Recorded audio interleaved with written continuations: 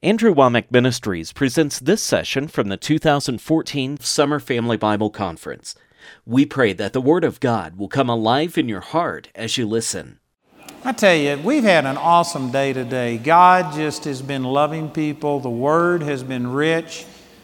People are receiving, and I pray that you're open up to this and that you're receiving. I pray that even online people are able to perceive what's going on. But what a blessing. What a blessing God is. How much He loves us. It's just awesome.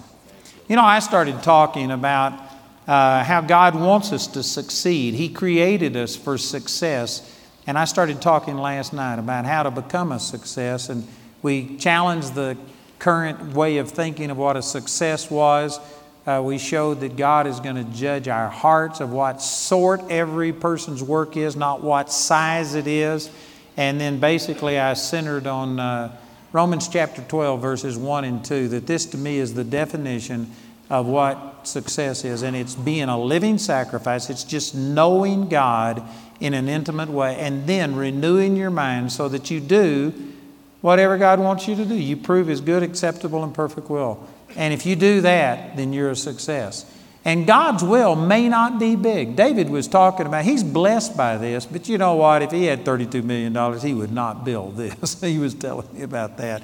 This isn't what God put in his heart. This isn't what God put in a lot of people's heart. This is what God has led me to do, but He hadn't led everybody else to do this.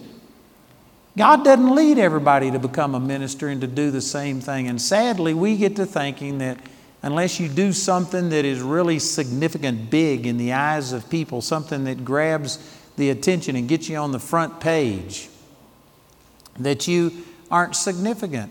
But God has something for every one of us to do. You know, the guy who was the COO of our ministry until just, I think it was March, he had a friend in Oregon who was a trash collector, and they went to church together. And this man told everybody he was called by God to be a trash collector. And he loved it. And people would challenge him like, well, that's not a very noble ambition, you know, that's not a great calling. And he says, hey, these trash collectors need somebody who's a trash collector there to tell them about the Lord. Plus, he says, I get to witness to people every day and just say something nice to them and do something. And he says, what would it be like if we didn't have trash collectors? Think of all of the disease and what our life would be like. He says, man, God needs people who are trash collectors. Most people don't think that way, but I believe that God puts people there. I was talking to a man tonight who is just, you know, going into a situation that most people wouldn't go into. And he's working with people that are, it's not a real good thing, but God has him placed there. And he says, man, I am sharing your teaching and we're putting this out and we're reaching people and changing lives. You know, the Lord has a strategic place for every one of us, and it's not always behind the pulpit. Matter of fact, just by virtue of numbers, we can't have the majority of people behind the pulpit. We need the majority of people in the workplace. We need people that are politicians. We need people that are out there affecting things. And so we need to reevaluate things about what a success is and what God calls you to do. Let's turn over to Exodus chapter 2. I was there this morning sharing about Moses, and I shared some really good things. How many of you were not here this morning? You are new tonight. Quite a few of you. I encourage you to please get that teaching because it fit perfectly with what I was talking about Moses. I read some of these verses, but I want to go back to Exodus chapter 2. And I just want to use tonight to show you a number of people who were small in the sight of man, but they were big in the sight of God. Little people who were big successes. Amen. Here in Exodus chapter 2, it says in verse 1, and there went a man of the house of Levi and took to wife a daughter of Levi. And the woman conceived and bare a son. And when she saw him, that he was a goodly child, she hid him 3 months. And when she could not longer hide him, she took for him an ark of bulrushes and daubed it with slime and with pitch and put the child therein. And she laid it in the flags by the river's brink. and his sister stood afar off to see what would be done to him. And of course we know that this was Moses, and Pharaoh's daughter took him as her own son and raised him. And Moses became this guy that here we are 4,000 years later talking about Moses. I mean, Moses was an awesome guy. God used him in a powerful way. But did you know nothing would have happened with Moses if his mother hadn't seen that? She just knew in her heart that there was something special about him, and she decided to put her life on the line for her son, and she kept him as long as she could. And then she took this act of desperation, this step of faith, and put him in this basket and cast him adrift. And you know, everybody talks about Moses, but not very many people in here know Moses' mother's name. Her name was Jochebed, as you read in other places. And this woman was mightily used of God. You know, today we sometimes will talk about a woman if she's a housewife and a mother, as actually that's got to where some people aren't, they won't tell you that they are a stay-at-home mom, that they're a housewife, like somehow or another that makes them a second-class citizen. Again, today our society has put success into a realm where you have to do something significant, reach large numbers of people, make income, have a career or something. But I tell you, the biggest thing that any person will ever do is minister to your own family. Now, God can call you to do things beyond that, but that's the greatest ministry any of us have. And I admire a woman who just is a wife and a mother. You know, until recently, that's basically the role that women had. And I'm not saying that they can't do other things. We got women that work for us. Audrey Mack over here travels and ministers. That's great. God calls us to do different things, but I'm saying we shouldn't look at the role of being a mother as somehow or another being insignificant. Every great man or woman who's ever done anything in the world had a mother. And that mother is a big factor in their life. Here's a woman that put her life on the line. And you know what? I believe that she fulfilled God's will for her life. And because of it, it brought deliverance to an entire nation. I know that this may sound really insignificant. And people are thinking, man, we need something more than that. But you know, it's important. Today we got so many people that their career is more important, and they put their children in daycare and stuff like this, and somebody else is raising your kid. And there are some people who do a good job doing that, but I tell you, nobody's going to love your kid as much as you love your kid. Nobody will do as good a job as what you can do with your own kid. And I think that we have let this world influence us in a negative way, and because of it, it's not good. You know, this article that I read to our directors yesterday, a guy who was a professor in England, a Brit, he was talking about that he works among the poor and in prisons and stuff like that. And he says that the children that are born to a single mom is nearly 100% in Great Britain among the prisoners and the poor people that he worked with. Nearly 100%. Man, there's a lot of absentee dads, and you know what? People are looking to make their life significant and do something. Being a mom or a dad is a significant thing. And we need some people that would take that seriously. They would recognize that, man, this is a calling of God. That's a big deal. That's a big deal. Again, I know that some people, well, I've got more ambition than that.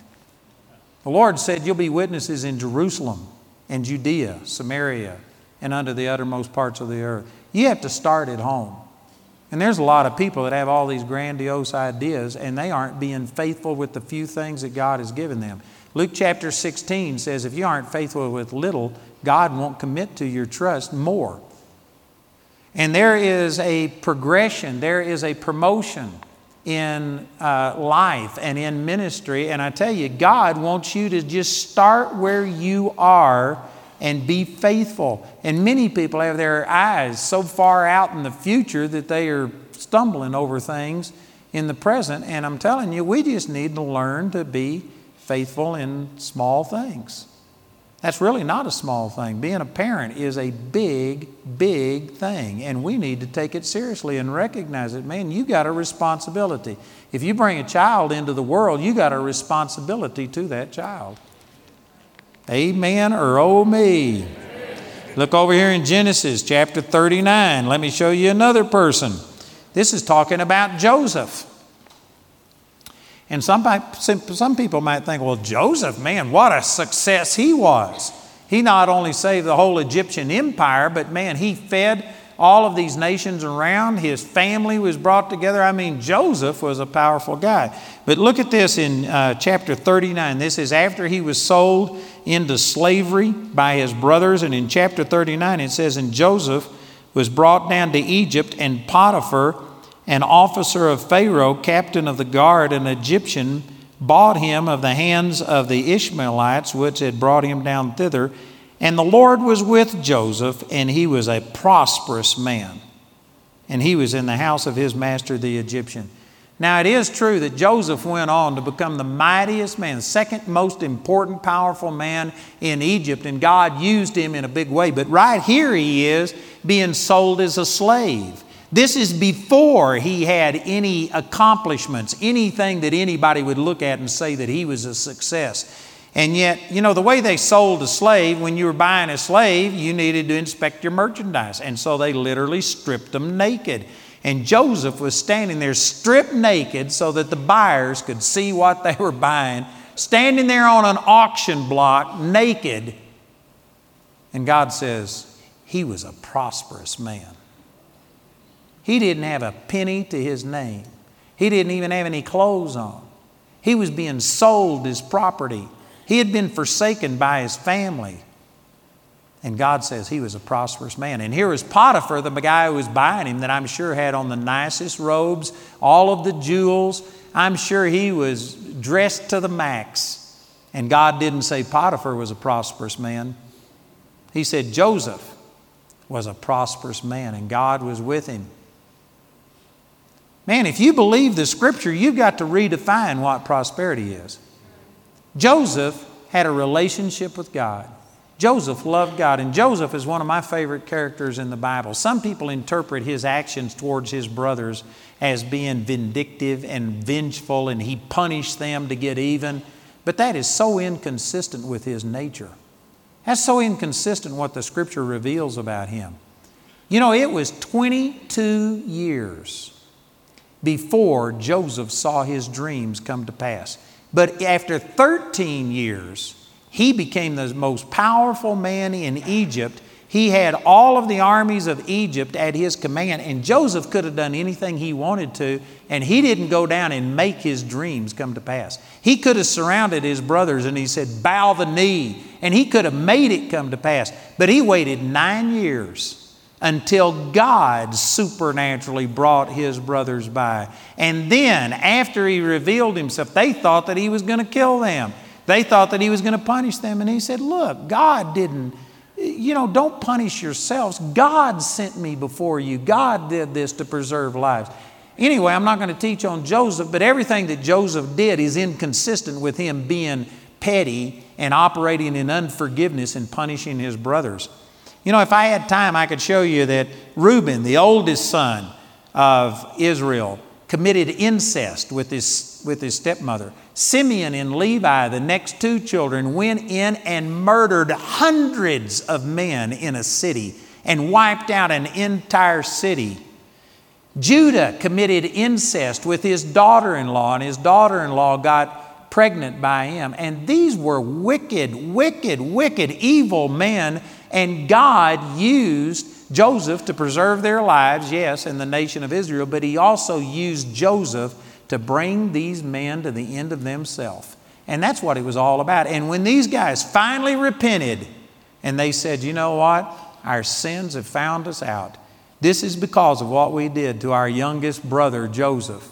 And when they repented and said, this is justice, we deserve it, we submit, and when they yielded themselves, that's when Joseph revealed himself to him. He wasn't punishing these guys. Joseph was a guy who was in relationship with God, and he served God faithfully as a slave.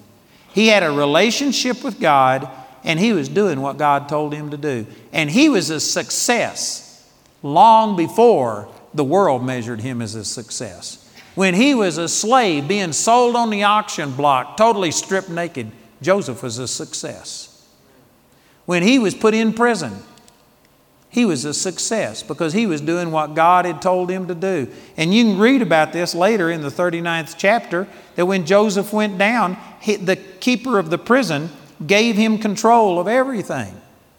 And he said he didn't even know what was going on. He gave the total control of the prison to Joseph. In those days, if the prisoners escaped or something, the jailer was put to death for them.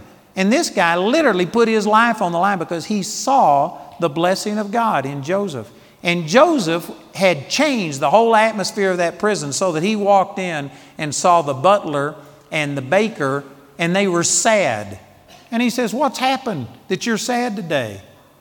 You know, they were in prison. Most people would think, you're supposed to be sad. But in Joseph's prison, people were probably being treated better than they were living on the outside. These people were rejoicing, and it was unusual to find somebody that was sad. Joseph was a success in prison. You know, when Jamie and I were going through our hard times and stuff, and people stayed away from our meetings by the thousands, and we struggled and we had all of these problems, you know what? I believe in the sight of God, we were a success. Because we were doing what God called us to do. And there's people now that begin to see some good things happening, and they begin to say, "Oh man, you know, that's success." No, success isn't something that you do. You are a success if you have a relationship with God and if you're doing what God called you to do. And even if you haven't seen the full manifestation of your blessing yet, and even if things aren't going your way, if you are committed to God and following God, I'm telling you, you're a success if you're a garbage collector. You're a success if you're being sold into slavery. You're a success if you've been lied about and put in prison. You're a success.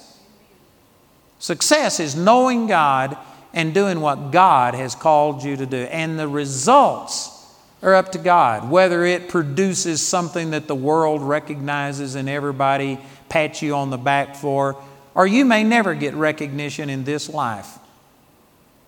But you know what? If you're doing what God has called you to do, and if you are loving Him with all of your heart, I'm telling you, brothers and sisters, you're a success.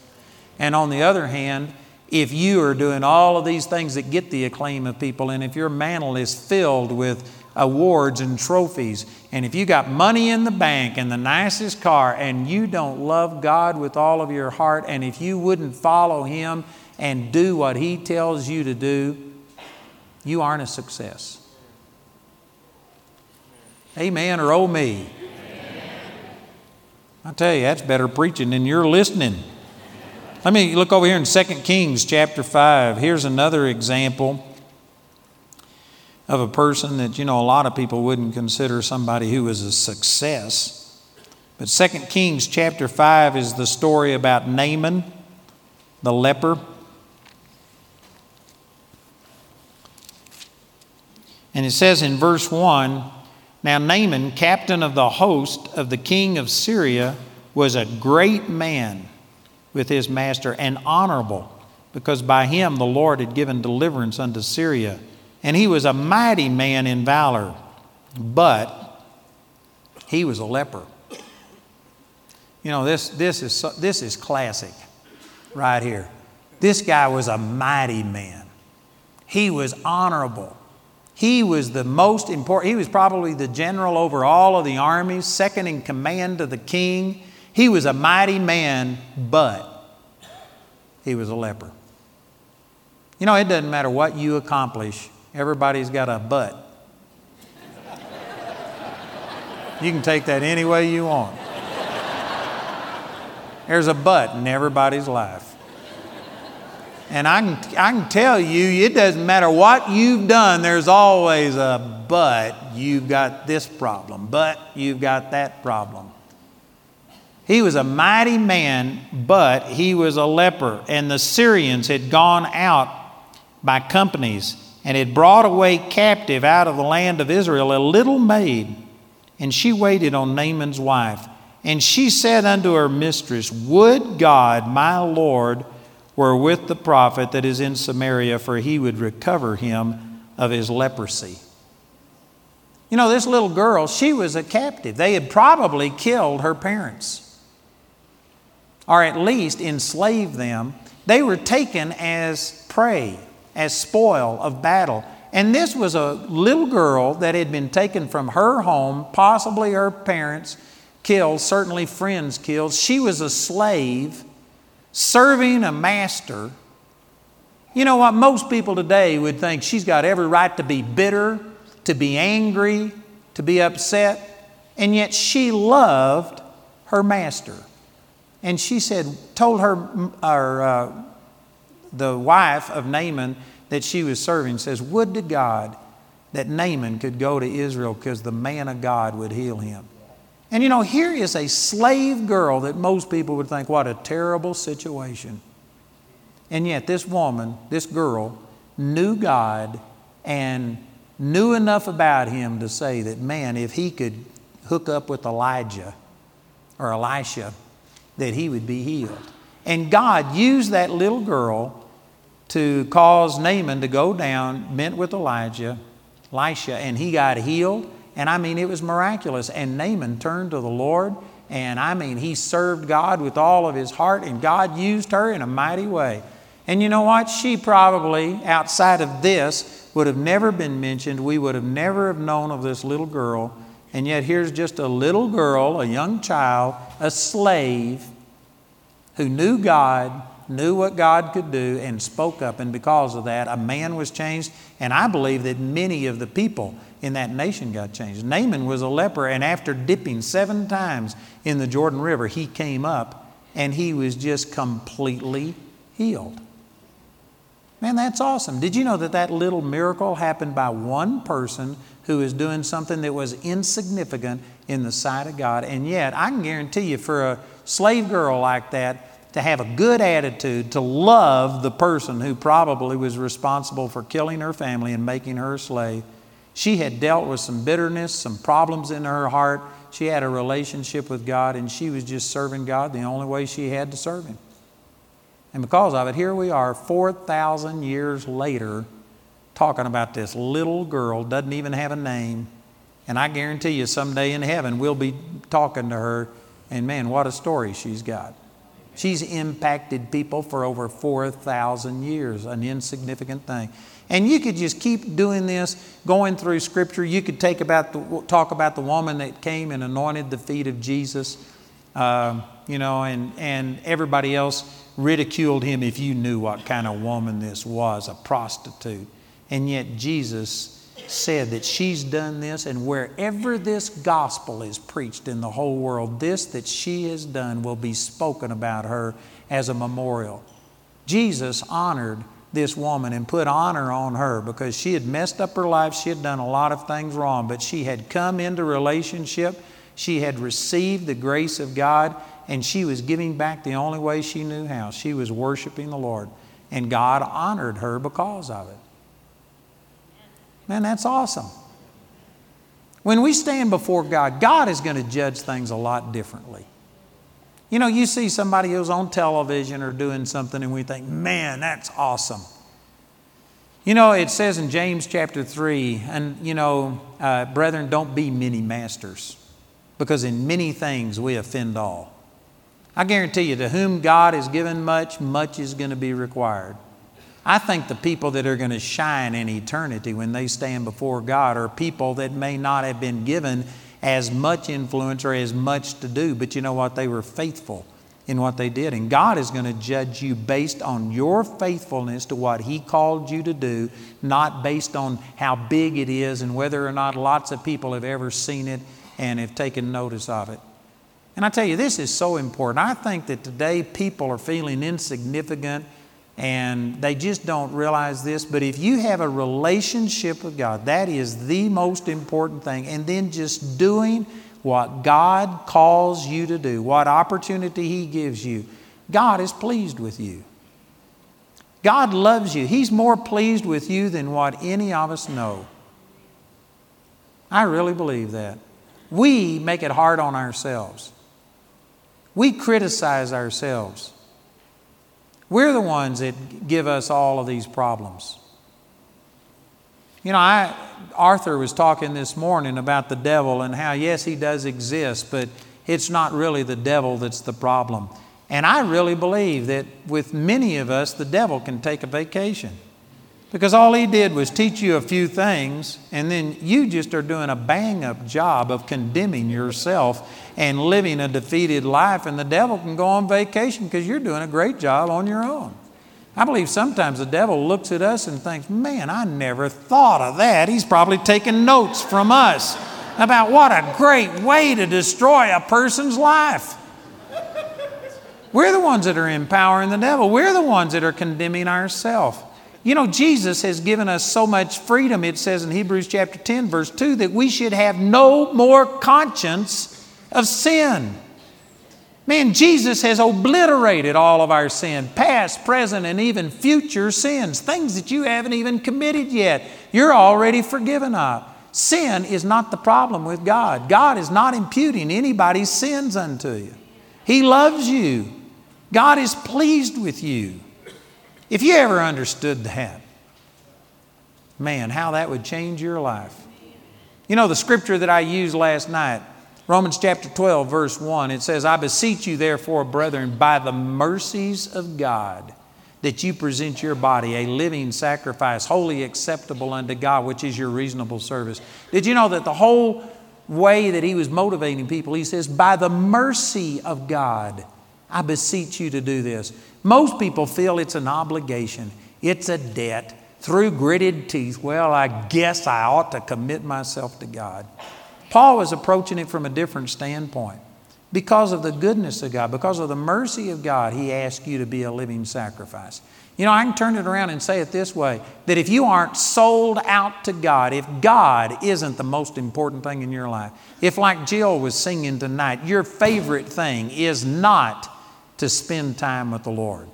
If that isn't what just winds your clock, amen, I mean, gets you going, you don't know the mercy of God. You don't know how good God is.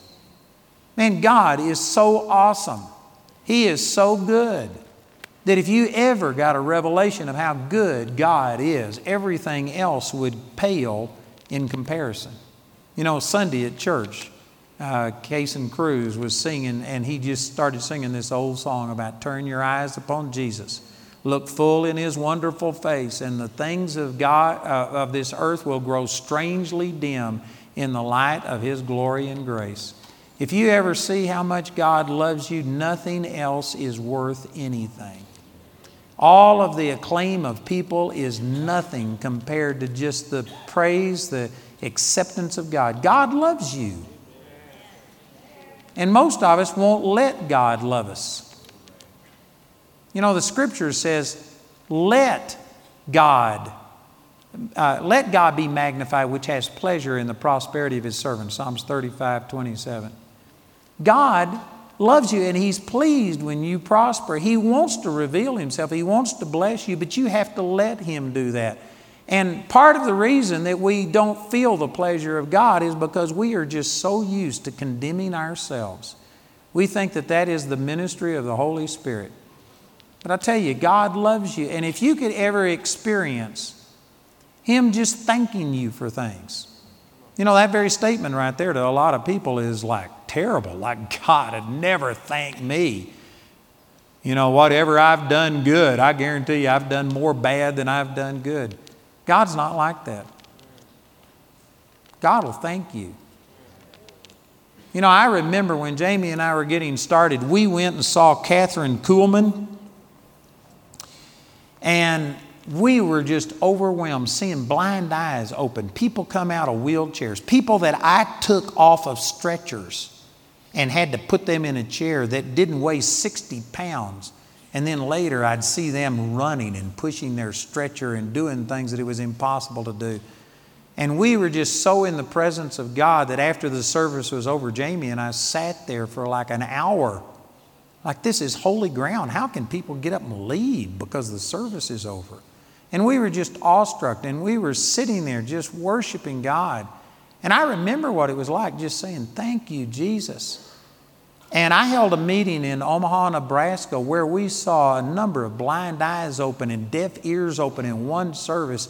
And when I left, there were people just sitting there exactly the same way as what Jamie and I were years before. And I remember driving back to the hotel, and I was just so thankful. I said, thank you, Jesus. Thank you, Jesus, that you are using me to touch people's lives the way that other people have been used to touch my life. And I was just so thankful. And I was saying, thank you, Jesus. And I was praising him. And the Lord spoke to me and he said, well, thank you, Andrew. And when he said that, it just shocked me, like, God is saying thank you to me? It was so abnormal to me that at first I thought this couldn't be God. And you know what? The Lord just started showing me that that's the way that he is. God appreciates you. You know, we just think that every day we just have a sin consciousness. I was listening to this guy's tape one time entitled Turkeys and Eagles, Peter Lord. It's a classic teaching. It is amazing. And anyway, he was talking about how we have sin consciousness and we just do things. And so at the 8 o'clock Sunday morning service, he said, how many of you have sinned today? And nearly every hand in the congregation went up. His wife's hand went up.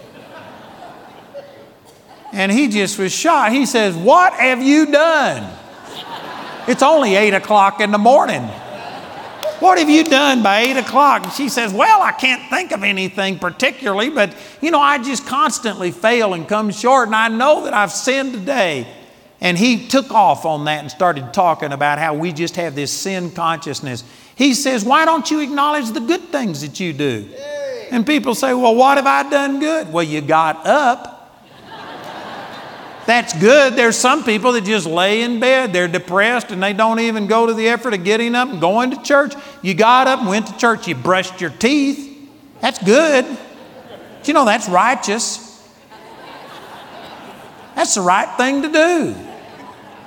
Combed your hair, put on clothes. You did a lot of righteous things. But no, we don't even think about that. If you were to say, how many of you have done something good today? Most people, well, I hadn't done anything good, but you got out of bed, you cleaned up, you did what's necessary. You know what? God appreciates us just getting up and showing up sometimes. That's good. But no, we would never sit there. We don't look at the good. We just are quick to criticize and look at all of the bad. But I'm telling you, God sees things differently.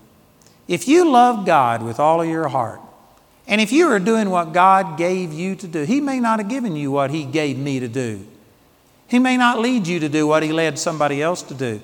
But did you know, with the people that are represented right here in this room tonight, I can guarantee you there are millions of people's lives who would be impacted if every one of us just made ourselves a living sacrifice and then began to live for God.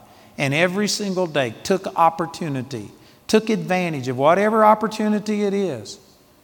Did you know that probably nearly the majority of people in Woodland Park would have been impacted today by you driving through and getting gas, buying something, going to eat, doing whatever? If every one of us was just living for the Lord and loving God and taking advantage of whatever opportunity we have, we would impact this area. People would be born again. It would change the entire culture. I couldn't tell you how many times I've gone in and seen somebody who just is having a rough day. You can see it. They're struggling. And I'll just go in and say something nice to them. I've gone in before. I remember after one of our meetings, a group of 4 of us pastors went out to eat, and it was like 1 o'clock in the morning. So we went to this truck stop, and there was a woman there waiting on us. And she wasn't rude or anything, but you could just tell she was discouraged. And you have to fight these pastors to get the ticket. You know, I went to a place today where I've told them in the past, you always give me the ticket. If you don't, you're in trouble. We may not come back. And they always give me the ticket, but Audrey grabbed it from that lady before I could do anything. When you're out with a group of preachers, you got to fight them for the ticket. Man, everybody wants the blessing. And anyway, I knew that I was going to have a hard time getting this ticket for these 4 preachers, so I excused myself like I had to go to the restroom, and I got this lady, and I said, I want to pay for this. So she gave me the bill, and it was, it was a truck stop. It was probably only $25 or whatever for the meal, and I just gave her a $50 tip. And so she came running to the table after she looked at it, and she said, you made a mistake. You meant to give me a $5 tip, and you gave me a $50. And I said, no, I just felt like God wanted me to give you that $50 and just let you know that He loves you, and that God, whatever you're going through, He loves you. And this woman just began to cry. She was working 3 jobs. She was a single mom. She was worn out, and she just needed a little bit of encouragement.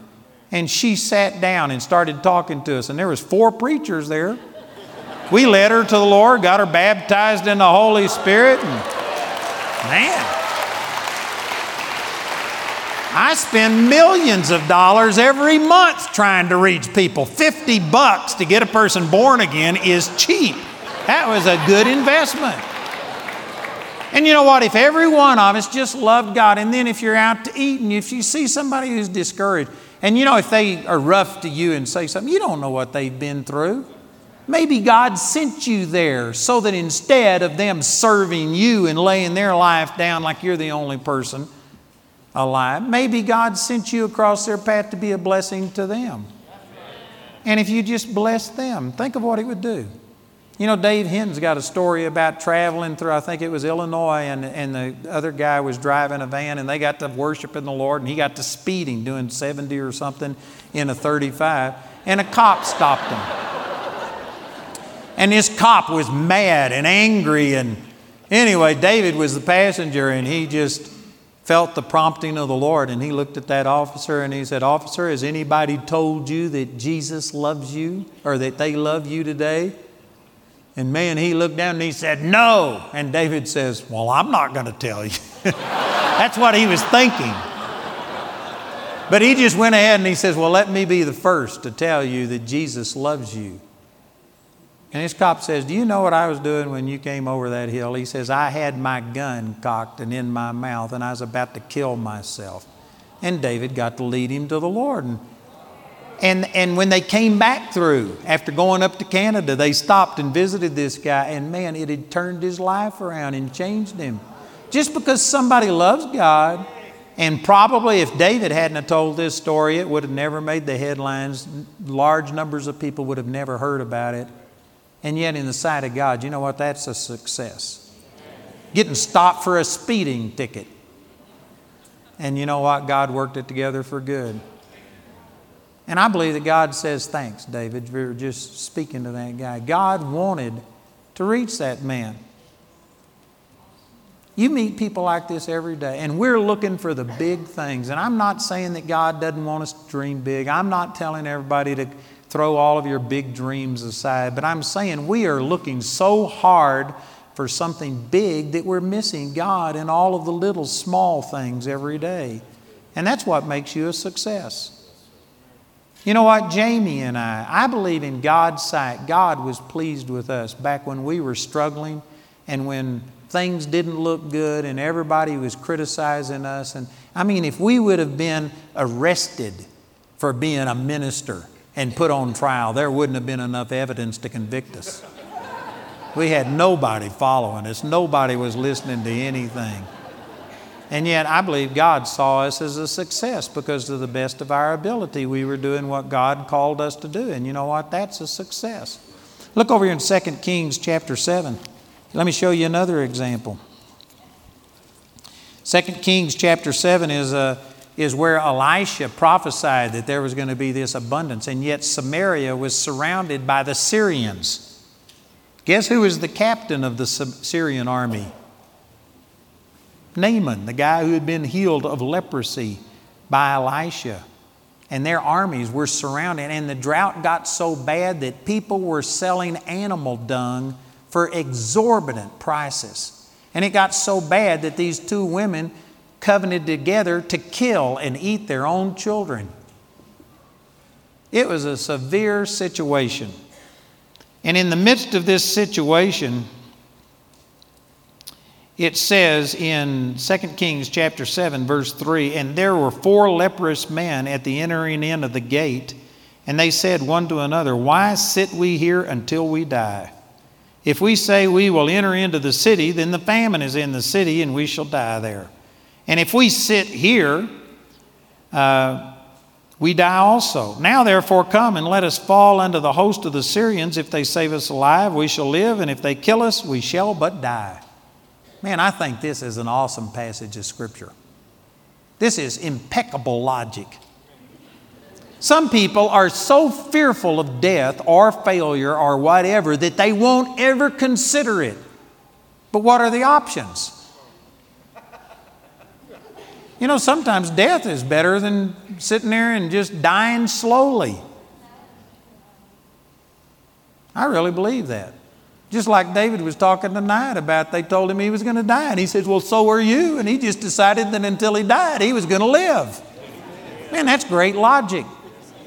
These lepers had been cast out. They weren't even enjoying the little bit of food that they had in the city. They were starving to death. And they said, we got to do something. If we go into the city, we're going to die. If we sit here, we're going to die. Let's go out to the Syrians, and if they kill us, we're going to die anyway.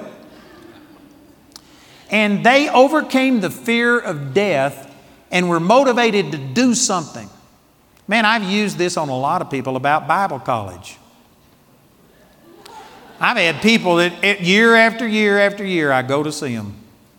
And they say, you know, I know we need to come, but man, I'm worried about what happens if I do this and what if I do this. And I've just told people finally, I said, how long are you going to sit there until you die? You're dying slowly. You don't like the way things are going. It was Einstein that said it's insanity to do the same thing and expect different results. And yet there are people that they don't like the way their life is going. They feel like they're just spinning their wheels, that they aren't accomplishing anything. They won't change, and yet they're afraid to do anything differently. Man, how long are you going to sit there till you die? You know, there was this one girl in Winston-Salem, North Carolina, and every time I went to Charlotte to Pastor Darian Caron's church over here, and I went to their church, this girl and her mother came over from Winston-Salem, and they brought a group of anywhere from 10 to 20 people every single time, and they came. And this girl, when I first met her, was in high school, and then she graduated, and she was a lawyer's assistant and had a very profitable job. But every year we had talked to her, and she says, I know I'm supposed to be there. I know I'm supposed to be there. And finally, one time, I just pulled this verse on her. And I said, Nicola, how long are you going to sit here? Till you die? Why don't you do something? And you know what? That girl she quit her job, making lots of money. And her mother was dependent upon her. Her mother didn't have a job. And Nicola had to pay not only her expenses, but for her mother. And it's a long story, but it was a godly relationship, and her mother was a godly woman and stuff. But Nicola just had this responsibility, and she just came out here on faith. And did you know what? She was so successful. I forget the exact way it happened, whether that company in Winston-Salem kept her and let her work long distance, or they connected her with somebody out here. But anyway, she got another job doing the exact same thing, was prosperous, gave her such an increase in money that she is able to pay all of her expenses and her mom's expenses. And did you know it's now been, I forget the exact numbers of years, Mike and Carrie, if they were in here, might be able to tell us. But I think she's been in Russia and over there ministering to people for 10 years or so. It just changed her life. And it turned out to be the thing that thrust her into ministry. She's making the difference in people's lives. She's helping these babushkas over there. And I mean helping them. And these orphans, she's ministering to them. And she's doing things for people. And her life is counting. And I guarantee you it's important. And it's because finally she just said, how long am I going to sit here until I die? I'm going to do something. And if I fail, well, praise God, I'd rather fail forward than sit here and be a failure. Man, this is great logic. And so they finally said, well, let's go out to the Syrians. The worst they can do is kill us. Why are we so afraid of dying? I know some of you right now are just absolutely shocked. But we sing about when we all get to heaven, what a day that's going to be. And then the doctor tells you you're going and you cry. Something's wrong with this. It's like David said tonight, death's just a door into another place. It's not that big of a deal. We're all going to die, and it's better. It's better than living forever like this. God's got something better planned. Why are we so afraid of failure? Why are we so afraid to do something? The biggest failure of all is doing nothing because you're afraid of failure. That is the ultimate failure. Man, you need to do something. Life is not a dress rehearsal. This is the real deal. You're burning daylight. If you don't make the decision this week with all of the things that have been said and are being preached to you, you are missing a huge opportunity. And if you come back next year in the same situation, you've wasted a year. Man, you need to make a commitment to God with all of your heart and just start doing what God gives you to do. Start with what you have right now and ask God to show you if there's more, and God will direct you and He'll make your life count.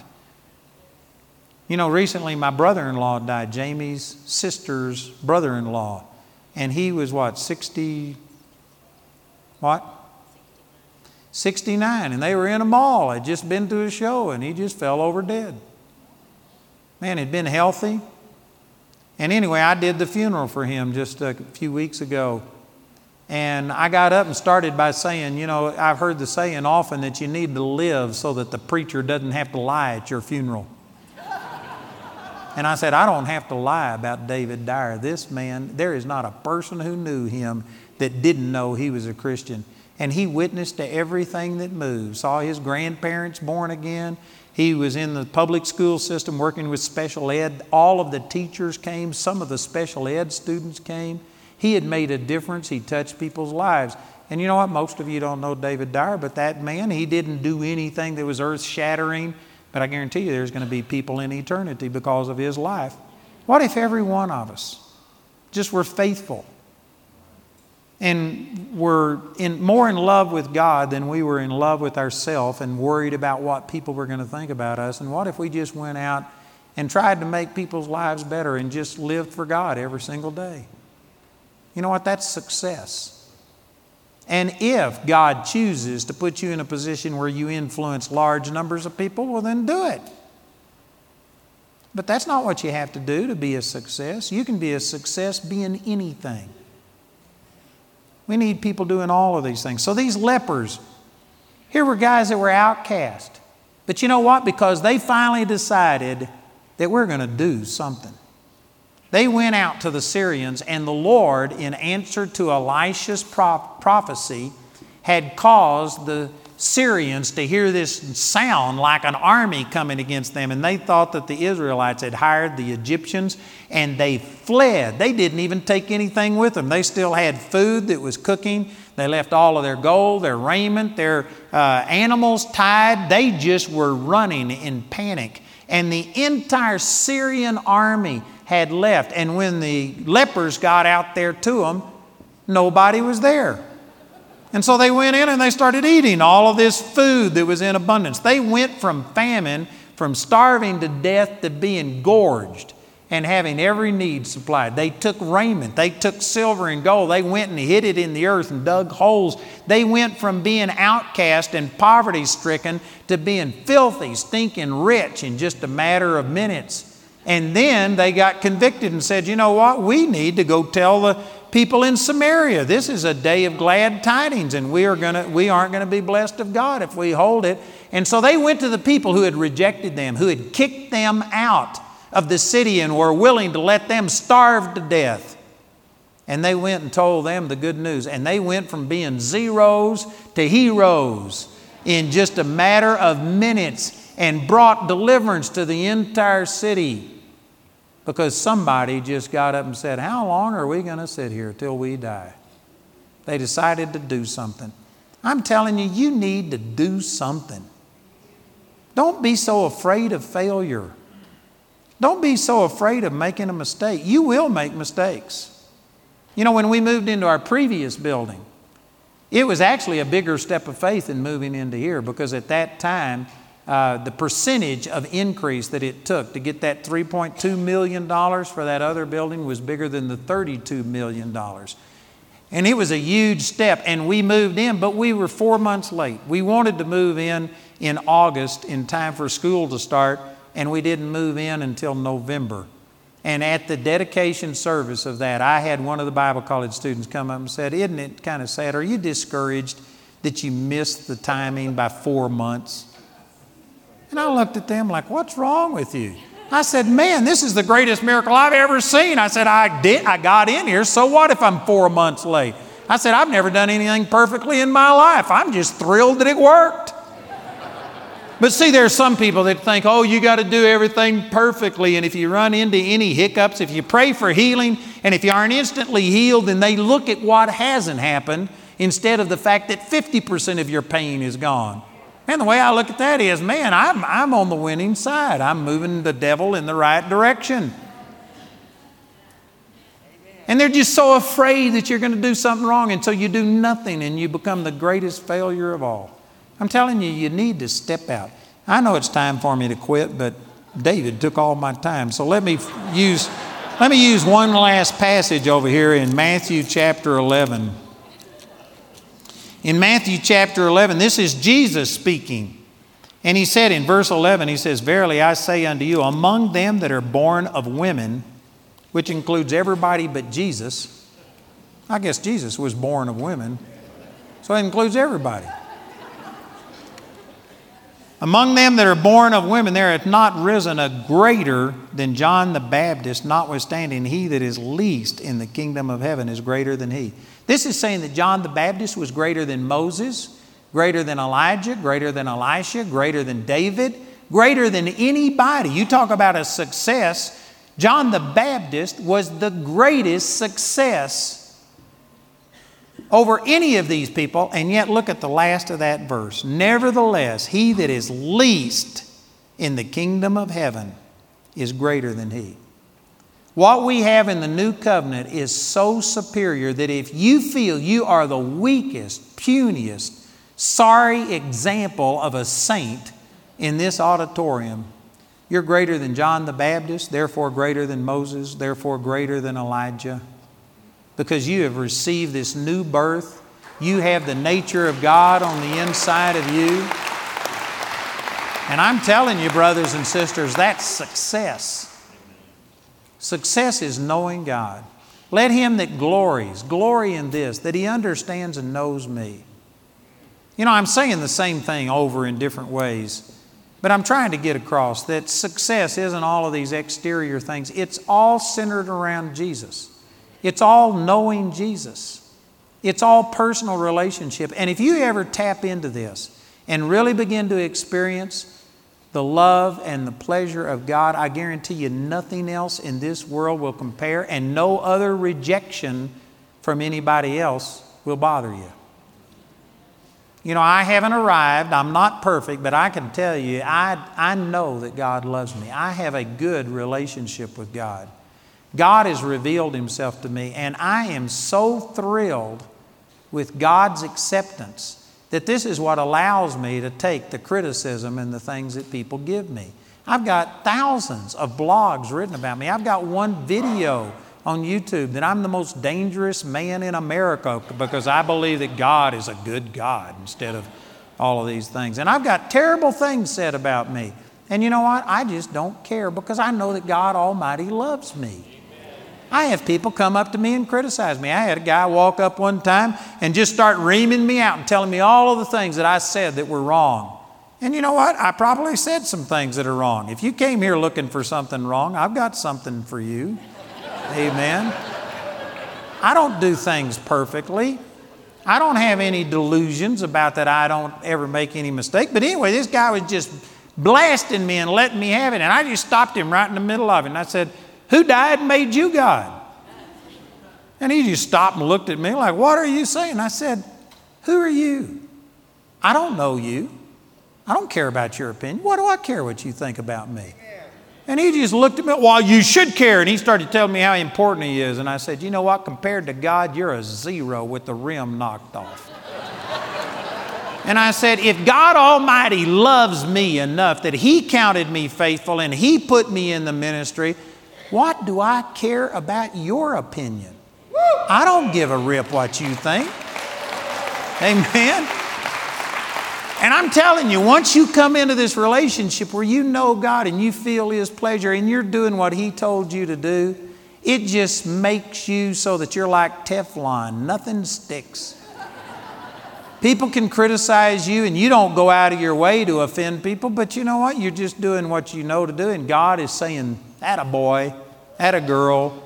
He's saying you're doing good. It's like a kid when they fall off the bike. A good parent doesn't sit there and say, "You idiot, if you would have done it the way I said," and he doesn't criticize you. A good parent will say, "You know what, you went 5 feet, try it again. You can do better." God's not going to sit here and criticize you. God loves you. And if you ever enter into that relationship and quit being so goal-oriented and thing-oriented and evaluating success in these carnal things, and if you evaluate success in God's acceptance and pleasure, it'll just inoculate you against so much of what the devil tries to do. The fear of man brings a snare. And if you aren't afraid of man, if you aren't afraid of their opinion, and you don't have to live up to somebody's standard to become a success, and you're just doing what God tells you, then even if you are being sold into slavery, you can have a great relationship knowing that, "God, I'm right where you want me to be. I love you and things are going to work out." Regardless of what's going on, you can serve God. And I tell you, this is what God intended us to be. I believe that this is God's way to succeed. And very few people are taking this path. And because of it, that's the reason they may accumulate all of these natural things, but they're dying on the inside. There are people right here that you may be a success in the eyes of the world, but boy, you're empty. And I'm telling you, it all comes back to the Lord. You got a God-shaped space on the inside of you that you were created in His image. And you aren't going to be happy and content, and you won't be a success until you fill that space with God.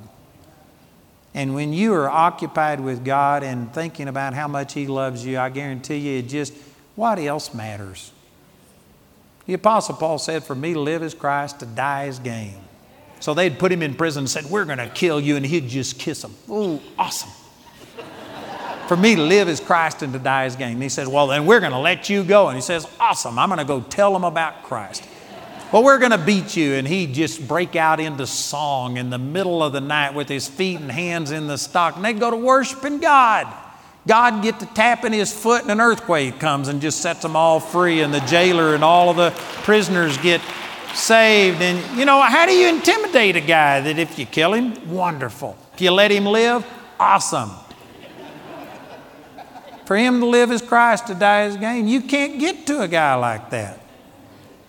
And I'm telling you, when you find your life, your success, everything that you are seeking in life is all centered in God and not other things, it just makes you different. It makes you that the things of this world don't bother you the way that they did. No big deal. Amen? I encourage you to adopt that attitude. It would change your life. God loves you more than you realize. And if you really understood the mercies of God, you would be a living sacrifice. You would submit to Him knowing that His plans for you are better than your plans for yourself. You're better off serving God every single time. His wisdom is higher than your wisdom. I encourage you to just submit to it. And if you'll do that, it'll transform your life. Father, we love you and we thank you for these truths. Thank you, Father, for the great salvation that you provided through Jesus. I pray that you'd take these few little things tonight and help us to realize if we are least in the kingdom of God, if we are the biggest failure in this auditorium here tonight, that we are greater than John the Baptist, greater than Moses, that we have your blessing, your salvation in our life. And Father, help us to open up our heart and receive this and serve you from this position of strength. Thank you, Jesus.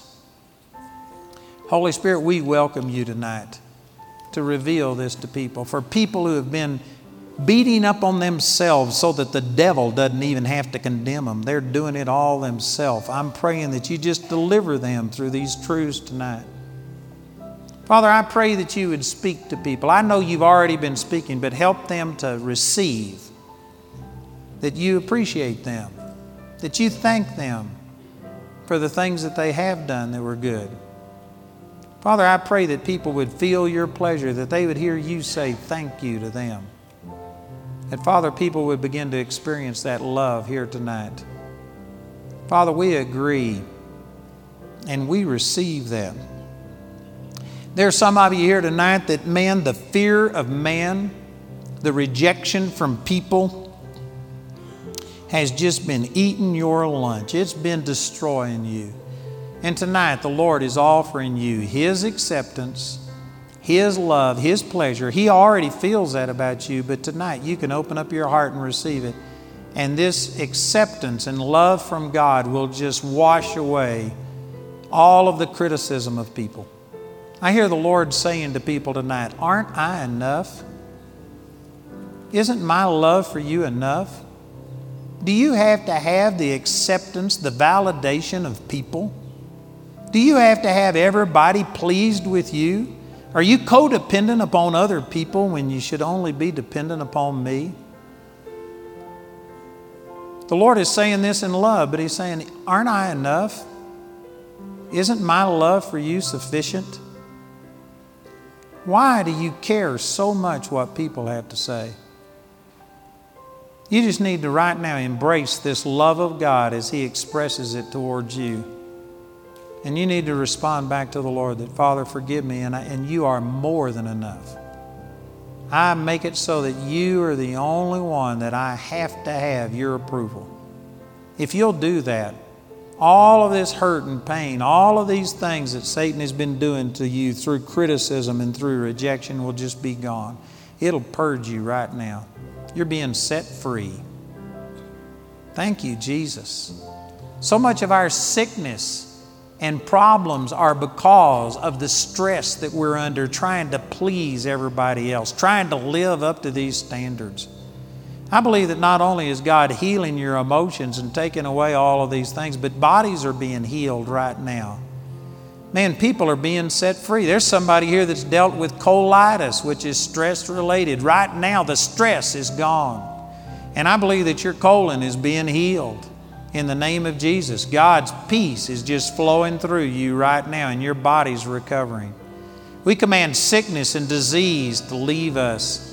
Satan, we break your control over us and say, if God Himself loves us and accepts us, you have no right dominating us, regardless of our failures. Even if we are like these lepers that are outcast because of something in our life, that we can still be used of God. And right now we receive this and we rebuke all of these things, all of this rejection, sickness and disease. We break these things now in the name of the Lord Jesus. And Father, I thank you that just hope, love, joy, and peace is rising up on the inside of people. That we would let the ministry of the Holy Spirit come and build us up. Thank you, Father. We receive it in the mighty name of Jesus. Amen. I believe God's changing your whole attitude. Amen. Again, I'd like to ask our prayer ministers, if you would, to come forward. We want to give you an opportunity. We had, I don't know how many people, but a lot of people. We hope your heart has been quickened by hearing the Word of God through this message. It's the faithful support of people like you who make this ministry possible. We invite you to prayerfully consider becoming a partner with Andrew Wommack Ministries. We maintain a website at awmi.net. Our helpline number is 719-635-1111, or you can write us at P.O. Box 3333, Colorado Springs, Colorado 80934. Until next time, we pray that you'll reach out by faith and receive everything that's yours through God's grace.